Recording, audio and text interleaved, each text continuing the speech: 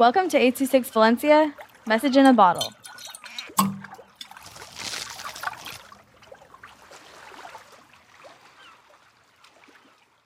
Are You Happy? By Hui with 826 Valencia.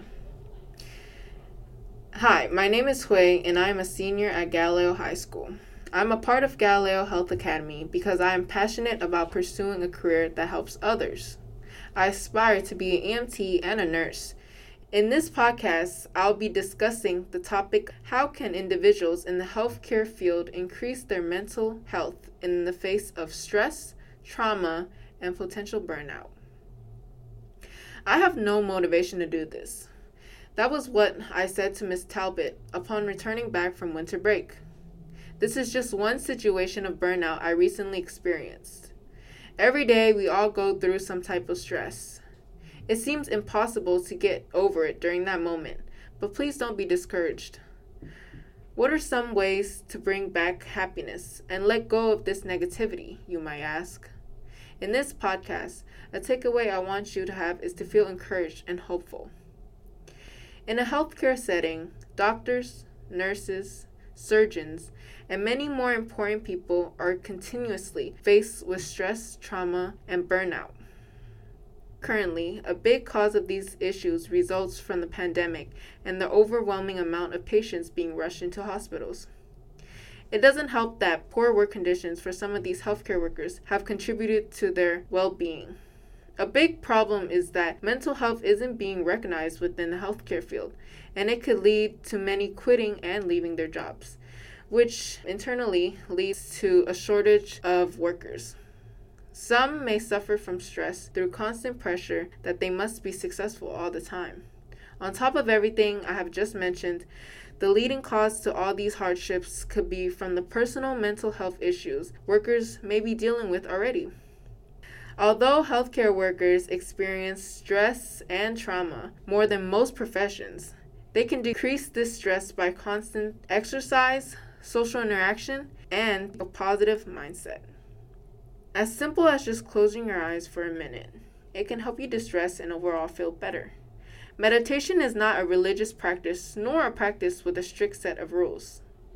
Simply by sitting down on your couch, closing or opening your eyes, inhaling or exhaling, can lead you to feelings of calmness. According to Mayo Clinic, meditation helps with gaining a new perspective on stressful situations, building skills to manage your stress, and reducing negative emotions. Meditation can be done anywhere, whether it's during your lunch break or even before you sleep. This practice is a positive way someone can cope with stress, especially during times of hardship. I love exercise. The wind blowing as I run my weekly mile around the neighborhood, grunting as I try deadlifts with a heavier weight, or doing downward dog as I decompress after work. Exercise is one of my favorite ways of coping with stress. Not only does exercise make me physically healthier and stronger, it makes me happy as well. When I see my physical changes becoming closer to the dream body I have set as a goal for myself, it boosts my self-esteem. These improvements give me happiness and motivation because it symbolizes the dedication and sacrifice I created for myself. Exercising makes me stay grounded and in the present.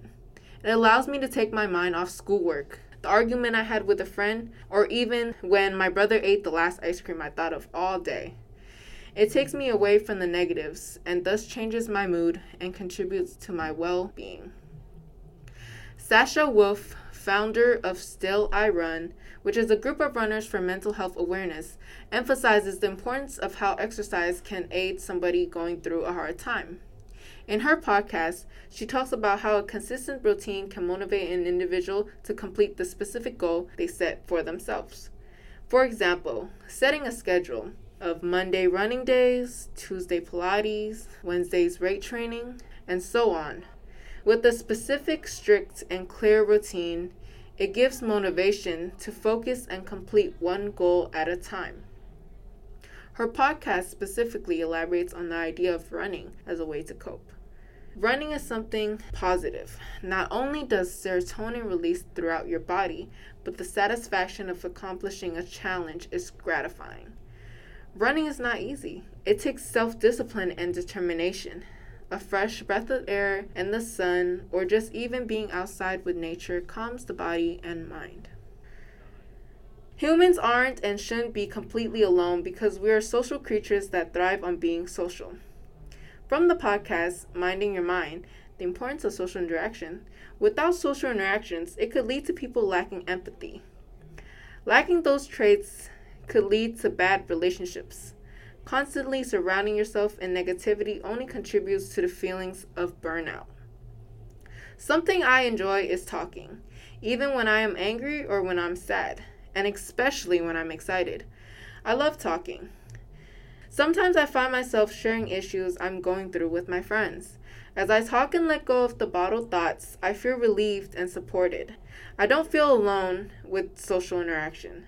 When my friends acknowledge me and assure me that everything will go as planned, it relieves me of stress and brings me happiness.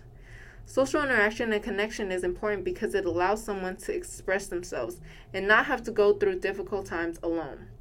Whether it's reaching out to friends, family, or even a trusted teacher, it is important for social creatures to talk. I feel that talking isn't emphasized enough as a healthy way of coping. As simple as just a rant or vent can clear someone's mind powerfully. A simple wave or hi to someone walking by, passing out food for people in need, or joining a basketball game at the park are all different types of social interactions that help me feel better. Acts of kindness have the potential to make the world a happier place. An act of kindness can boost feelings of confidence, being in control, happiness, and optimism. They may also encourage others to repeat the good deeds they've experienced themselves. Contributing to a more positive community is one quote that stands out to me from the article I read on mentalhealth.org. When you do something out of kindness, you choose to be a good person. That has a lasting effect on yourself and others because the people are happy, and it boosts your own self-esteem. Why is having strong self-esteem important? Self-esteem attributes to your self-image and your self-worth. Even when I'm not in the best mood, I try my best to not take that out on others. People do not deserve to be brought down just because you are. Sometimes we forget, especially when in a mad state of mind, that we should be cautious of how we express ourselves. As I learned from my first grade teacher, treat others the way you want to be treated. The more positivity you put out, the more positive reward you receive. If all you're putting out into the world are negative put-downs, it's more likely for someone to return that same energy. Just like putting good intentions into the world, it's important not only to treat others well, but also remember to treat yourself the same. In the topic of social interactions, here's a short interview I had with my boss, Dr. Chang. Hi there, I'm Dr. Chang, and I'm an optometrist in San Francisco, and I have an office near Ocean Beach for the last 25 years. And fun fact, my office is on the same block as the elementary school I went to, which is Lafayette.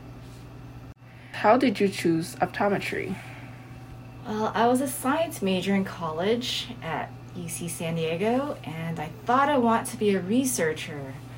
Luckily, I had an opportunity to work at a lab for a semester, and I learned that I didn't like research. So college is a great place to explore and to learn what you like and also what you don't like.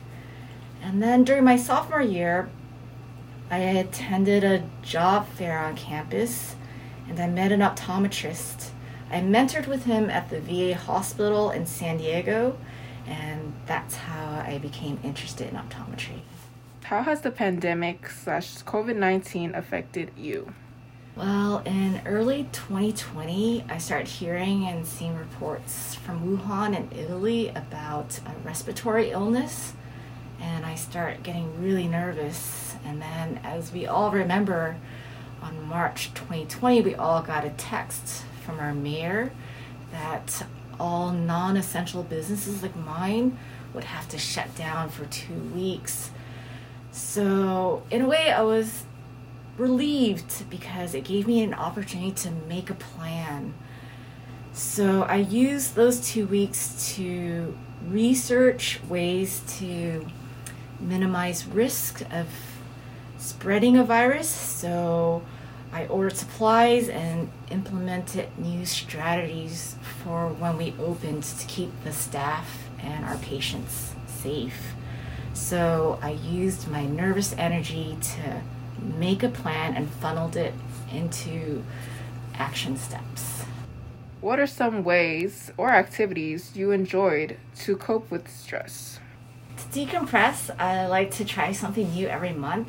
So last month, I tried and made a new lasagna recipe, and this month, I am hoping to start a new herb garden. So I'm planting some mint and rosemary and basil seeds right now. I'm hoping to sprout them. And I also like to journal my thoughts, and I keep a gratitude journal every night. It helps me to be thankful and grateful throughout the day.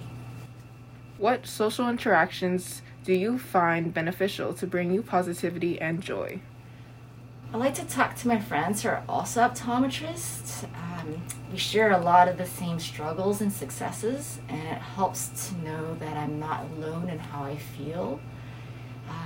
We also share ideas on how to improve our offices and to streamline activities. So I also like to talk to friends who aren't optometrists. I like to listen to their problems, share my own, and to get a different perspective.